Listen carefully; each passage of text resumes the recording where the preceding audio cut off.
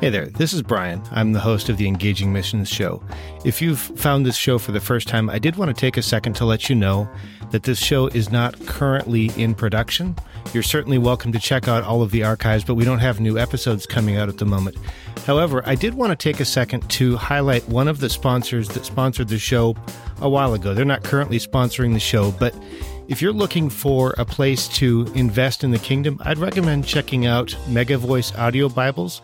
You can find them at megavoice.com, or you'll find a link in the show notes, and I would encourage you to just check that out and see if maybe that's a fit for your giving. There's no compensation here or anything like that. I just wanted to highlight them, and with that, I'll get you back into the regular program.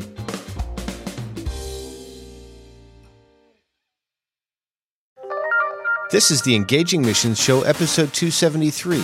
We're talking with Ed Smither about what history can teach us about missions in the church. The history of mission has always been a global history of mission. The Western world to the rest of the world has just been a part of the story. Welcome to the Engaging Missions Show, where we are bringing missions home. Here's your host, Brian Ensminger. Thanks so much for stopping by and welcome to the show. We want to provide a way for thousands of people to hear a message, make connections, and take action. And I would like to mention that I also edit other podcasts like the Foundational Missions Leadership Moment, which you can find at fxmissions.com. If you or somebody you know are looking for help with a podcast, send an email to feedback@engagingmissions.com. I'd love to talk to you about that. This week, we are talking about history and missions in the church, but before we do that, I would like to say a quick hello to Mary, Sam, and Larry. All of them recently liked the Engaging Missions Facebook page. If you'd like to do that and you haven't already, facebook.com/engagingmissions. And Mary, Sam, and Larry, welcome. It's great to have you there. Also, after our featured guest, I will have a personal update for you as well as some potential changes for the publishing schedule. So if you'd like to catch that, you're going to need to wait to the very end. With that, we're going to go right into our time with Ed Smither. Today we have with us Dr. Edward L. Smither. He's the Dean of the College of Intercultural Studies at Columbia International University. He spent about 14 years in intercultural ministry, working primarily among Muslims in France, North Africa, and in the U.S. as well. He's the president of the Evangelical Missiological Society, and he's the author of a number of books. We have him on here with us today to talk about his recent book, Christian Mission, A Concise Global History. Ed, welcome to the show. Thank you. Thanks so much for having me. Oh, it is totally my pleasure. And I have to tell you that having read your book, I really appreciate that you took the subtitle, A Concise Global History, that you took that to heart and you did make it concise. You know, you covered a lot of stuff in a couple hundred pages. It was really engaging and really thoughtful, and I really appreciated that. There's a lot that I'm still continuing to process. It's a really dense book. I'm wondering, though, as I think about this book, what inspired you to write this book now? Sure. Well, I write for my students, and for about the last 10, 12 years, I've been teaching a one-semester survey of mission history. And frankly, as you know, as a professor, as you're trying to get together books and resources, I just was never happy with a one-volume book. And there are a lot of good mission history books that are out there. And so really, this book kind of came together of my journey with students for about the last 12 years. And ultimately, it was to provide them a one-semester resource, especially for upper undergrad students and seminary students that have maybe had a little bit of church history, but are kind of looking at the history of mission for the first time. Okay. As I read the book, it certainly covered things in a manner similar to how a textbook might have covered it, but it seemed like the appeal might have been broader. Who is it intended for? Well, I think that certainly it's for students. But I think about pastors, I think about people that are in full-time mission work. And I think history is kind of making a comeback in terms of the study of history. And so really, I think anyone, probably post-high school, but anyone that really wants to engage a little bit in a broad survey of mission history. Okay, yeah, that makes perfect sense. One of the things that I struggled with history was trying to synthesize it when I was in college and in high school, trying to synthesize and understand, okay, what did all of these things mean? And what I appreciated was that at the end of every chapter, you did some of that work for me, so it made it easier for me to understand. As you look through the trends and you think about the content of the book, are there any of those summaries or trends or things that you summarized that really kind of stand out? Well, my favorite part, I was trained in my own academic journey in early church studies, which often doesn't get a lot of attention in missions history. For me, in fact, I was teaching an 8 o'clock lecture this morning, lecturing at 8 o'clock, and we were asking the question from about the year 100 to 750 in the church, who were the missionaries? And the one thing that really stands out is that there weren't that many full-time vocational missionaries, certainly those people that self-identified as missionaries. Rather, the mission of God was really owned by all kinds of people in the church, bishops and monks and philosophers and teachers and business people. And I think while it's great that there are mission organizations and missionaries today, and people that when they fill out their taxes and they ask for your vocation, you can say, I'm a missionary. I think that's a great thing. But I think the problem with that sometimes is that it can say to the rest of the church, the work of mission belongs to missionaries. And I think the early church story tells us that the work of mission belonged to all of God's people. So if we take that a little bit further, what would that mean in practical terms for us now? I think maybe you and I both have been in a church service, and I've actually participated in this as a missionary where the pastor called up all the missionaries that were going back out to the field and pray for them. And I think that there ought to be included in that prayer time a time for medical workers and government employees and people in the private sector and teachers to also be called forward to their mission field. And now I realize that the context of work, it's difficult to often maybe to share our faith. But as a mentor of mine said, he's a church planter, and he said, my vision is for everybody in our church to get to know their neighbors and share Christ, and get to know their coworkers at work and share Christ. And that's really stuck with me. Yeah, I love that.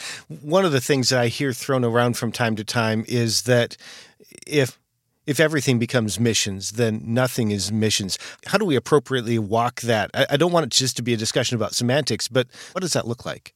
Well, Stephen Neill made that quote in a book in 1959, and what he was concerned about was good social work, programs for the poor and social programs becoming reclassified as mission. And I do think caring for the poor and doing good deeds is a part of Christian mission. But as I've strived to define it in the book, for me, Christian mission is crossing barriers from the community of faith to non-faith. And an essential component of mission is sharing the death, burial, and resurrection of Jesus and inviting lost sinners to believe and come into a relationship with God. And if we stop doing that, then we're not really distinct from the Red Cross or the UN or other good social programs. The heart of mission is preaching the gospel. And I think that's what Neil was concerned with, and I share that concern. But to follow up on that, I think that all of God's people could be involved in mission in word by what they share with their mouths and in deed in the good works of their hands that bring glory to God. Oh, yeah, definitely. You talked about bridging that divide, and I remember from the book, one of the greatest divide really is the divide between faith and not faith, but there are also those cultural and geographical divides. As you think about history, what were some of the most effective ways that missionaries or bishops or whoever we're talking about were able to enter a region or a group of people and then have a strong and lasting impact where they were? You know, again, from a conversation this morning with students, we were talking about monks who would go into, I think about the monks that came from Rome that went to England in the year 596. And the first stop was to knock on the door of the king. In fact, they were welcomed by the King of Canterbury, and they shared Christ with him. He didn't believe. And then they said, may we share Christ with your people in your region? And he gave them favor to do that. And so I think just going, now it's a little bit difficult to do in the world today in some places. I can think of some countries where that wouldn't get you very far. But I think the authenticity of wherever we go to identify as followers of Christ, coming in peace, coming in Jesus' name. And so that was an effective way to bridge into a new area. I think many of the people that we study in this book did begin to learn culture, and they learned languages well. And so I'm particularly a fan of the monks that we study in this book. And so when I think about Celtic monks moving across Europe in the Middle Ages, They started monasteries, but they also brought about an agricultural revolution. They got food to grow out of the ground, and they brought blessing to the places where they lived, and they preached the gospel, and they brought about a revolution in Europe. One of the things that I continue to marvel at is the richness of the history of the church, if we're willing to spend a little bit of time on it. And transparently, a couple decades before, I really wasn't willing to spend that time. And now that I'm there, I'm just thinking, man, I wish I would have paid attention 20, 30 years ago. But I'm glad that you're bringing that out now. One of the other things I wonder, because I think there have been some mission efforts that have appeared to be fruitful, but then in the end, they've ended up being not fruitful. Mm-hmm. As you look over those in history, are there any parts of the approach or the activation of those mission efforts that you think might have led to that lack of long-term effectiveness? Well, I think one of the things, when I think about how Europeans, especially from Spain and Portugal, were coming to the Americas, there were a lot of mass baptisms, but not followed up by a lot of discipleship. And even what we even see in Latin America today, Latin America self-defines as about 80% Christian, but there's a not a great depth in terms of understanding the gospel and things like that. And so I think part of that comes from, we have mission coming with empire. We have empires expanding, and missionaries were on board the same boats, which that in of itself is problematic because we have this correlation with power and the gospel. Mm-hmm. And then there was just kind of this sprinkling of Christianizing that went on, but not always a lot of deep discipleship and church planting and church multiplication. As I think about your history, we've spent some time talking about the book, but you also have some really hands-on experience. And I'm wondering, how much did your work in France and North Africa and in the U.S. shape how you approached and what you put in the book? Well, I actually was studying history before I went over and served in France and North Africa. And I would sort of answer the question a little bit in reverse. Okay. Having a historical background, one of the nice things that we can do is when we move into a new area is to ask the question, what's been going on here in the last 50 years, in the last 10 years? And I have to say that people where we come from North America, don't always ask the historical questions of what have people tried and how have people strived to share the gospel? What's gone well? And I would say that helped me along the way as we went into a couple of settings in North Africa to try to get a gauge for how has the gospel been shared and how has the church grown in that part of the world. So, but I will add that I got to live in France, and this morning I was lecturing on Martin of Tours, a 4th century monk who evangelized throughout France. And I also got to live in North Africa and got to visit places like Carthage and Hippo and later Rome, where a lot of neat things happened. Assisi, where St. Francis was from. Mm. And so so one of the things, this is kind of answering the question a little bit differently, is that many, many parts of the Muslim world today, parts of Asia, there is a rich Christian heritage. Mm. And I often found myself able to share the gospel with people through their own history. And that was a lot of our experience in North Africa is talking about Tertullian and Augustine and Perpetua and Felicitas and telling their stories to them and basically sharing Christ with people through their own history. And that was a lot of fun. One of the things that most surprised me, and a little bit embarrassed that I didn't know this, but there was such a strong Christian history in, you mentioned Asia, there was some in China, some in Japan. I really wasn't aware of that before I read the book. I'm wondering, are there other pockets of rich Christian history that people often aren't aware of? Yeah, I think when you think about where Paul started in Antioch, it went westward. Well, not too long after Paul's life into the 3rd century and into the 7th century, there was a great movement east of Syrian and Persian churches and believers. And they went all the way to China by the year 635. And it was largely along the Silk Road route through Central Asia. So that's an area. In fact, there's a group that I write about in the book called the Church of the East. Sometimes they're called Nestorian Christians or Eastern Christians. And they planted hundreds of churches and monasteries all across what is now Central Asia. So last year I was down at the University of South Carolina, and I sat down at an international student lunch and was talking to a student from Afghanistan. And he comes from a city called Merv that's along the Silk Road. So I asked him, I said, where are you from? And he told me, and he goes, but you've never heard of it. And I said, actually, I have. And I started to, again, get to talk to him a little bit about what I understood of where he's from. And I said, people have been following Jesus in your city from a very early time, way before the gospel ever got to South Carolina, where we are now. It was in Afghanistan. Yeah. And so, so I would say the Central Asia between Arabia and China. Very, very cool. Yeah, that's really interesting to hear about that kind of stuff. And I'm especially excited to hear about your ability to have that conversation with somebody where he thought you weren't going to know anything about his background, right? His hometown. That's pretty incredible. If our history could speak to us about the importance of discipleship and the church and evangelism, what do you think it would say to us about where we are right now? Yeah, I think the historic faith, especially through the early church, has been summarized in the creeds.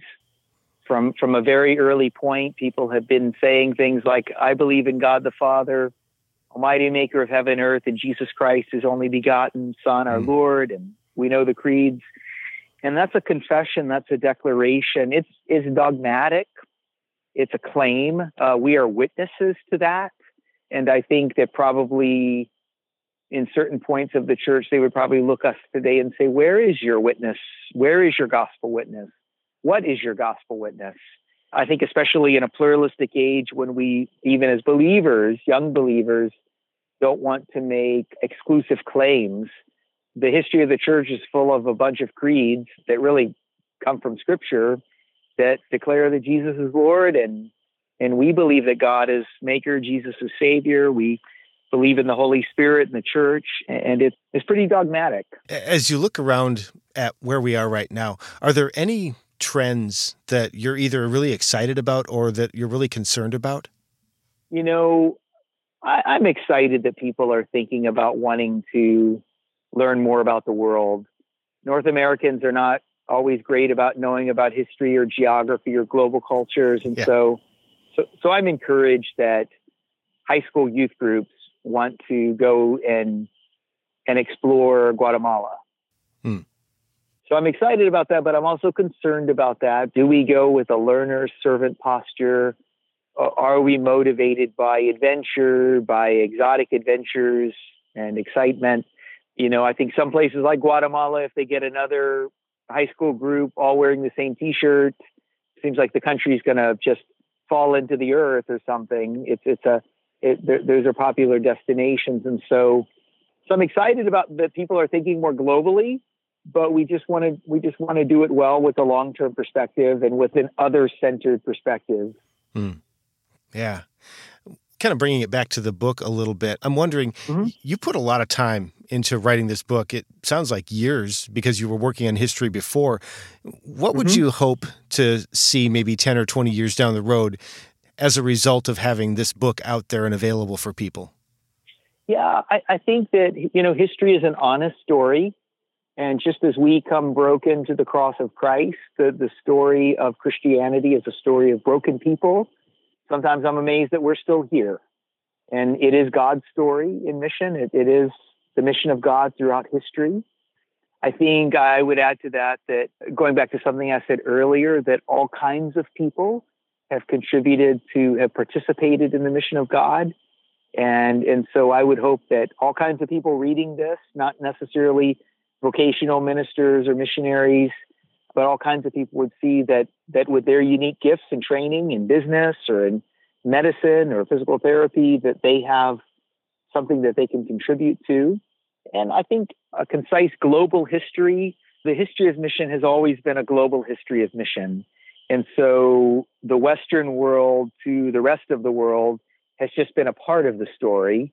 And I will say that more of the story is going to be told, because the story of Chinese missionaries today is not being very well documented because of security reasons.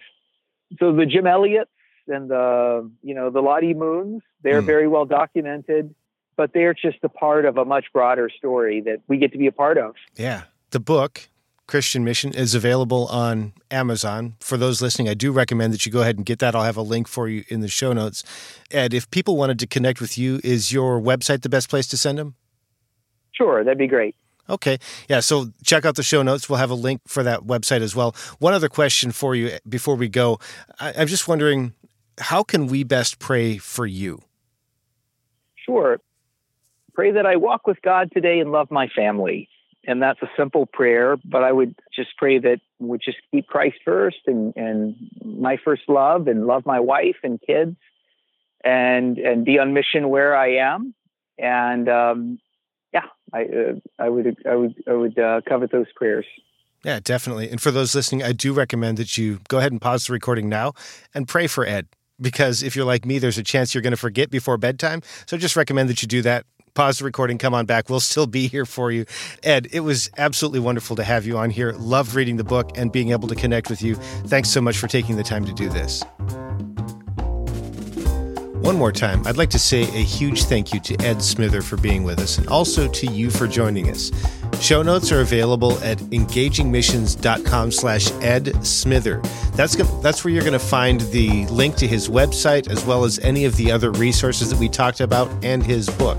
Make sure that you come back next time. We're going to be hearing from a missionary who's been in Thailand, and she's going to talk about some of the incredible things that she's seen God do, as well as what the ministry that she's part of is doing in terms of bringing both the message of the gospel and also serving. Pretty powerful stuff. If you haven't already subscribed to the show, that is absolutely the best way to make sure that you don't miss it. You can visit engagingmissions.com/subscribe, choose your favorite podcast app, and then subscribe right there. And if you have a story of how you've been equipped or challenged or inspired through the Engaging Missions show, I'd love to hear from you. Send an email to feedback@engagingmissions.com. Thanks again one more time for being here. I really appreciate it, and I look forward to connecting in a couple more weeks.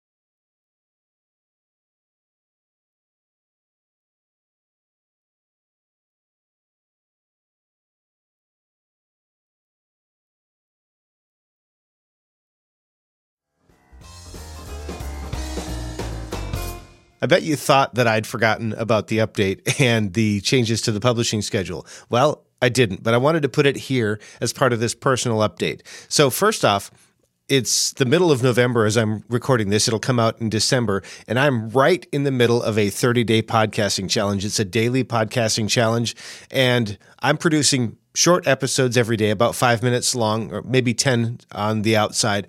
And this is all about me getting better as a host. So it's something that I'm doing over a period of time to try to get better. And if you're a podcaster, you might be interested in this particular show. It's at 1000podcasters.com. I'm trying to provide stuff that's valuable for podcasters or potential podcasters, and I'm doing that there.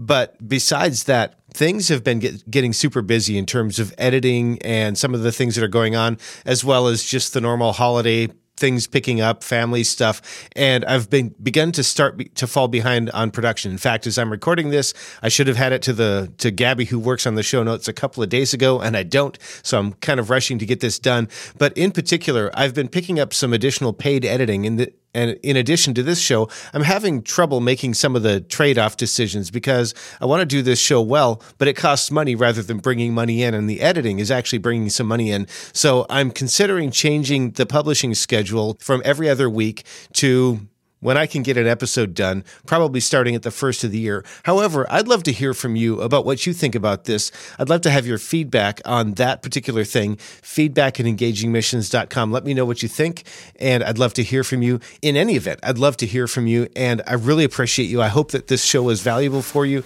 and look forward to connecting in a couple more weeks.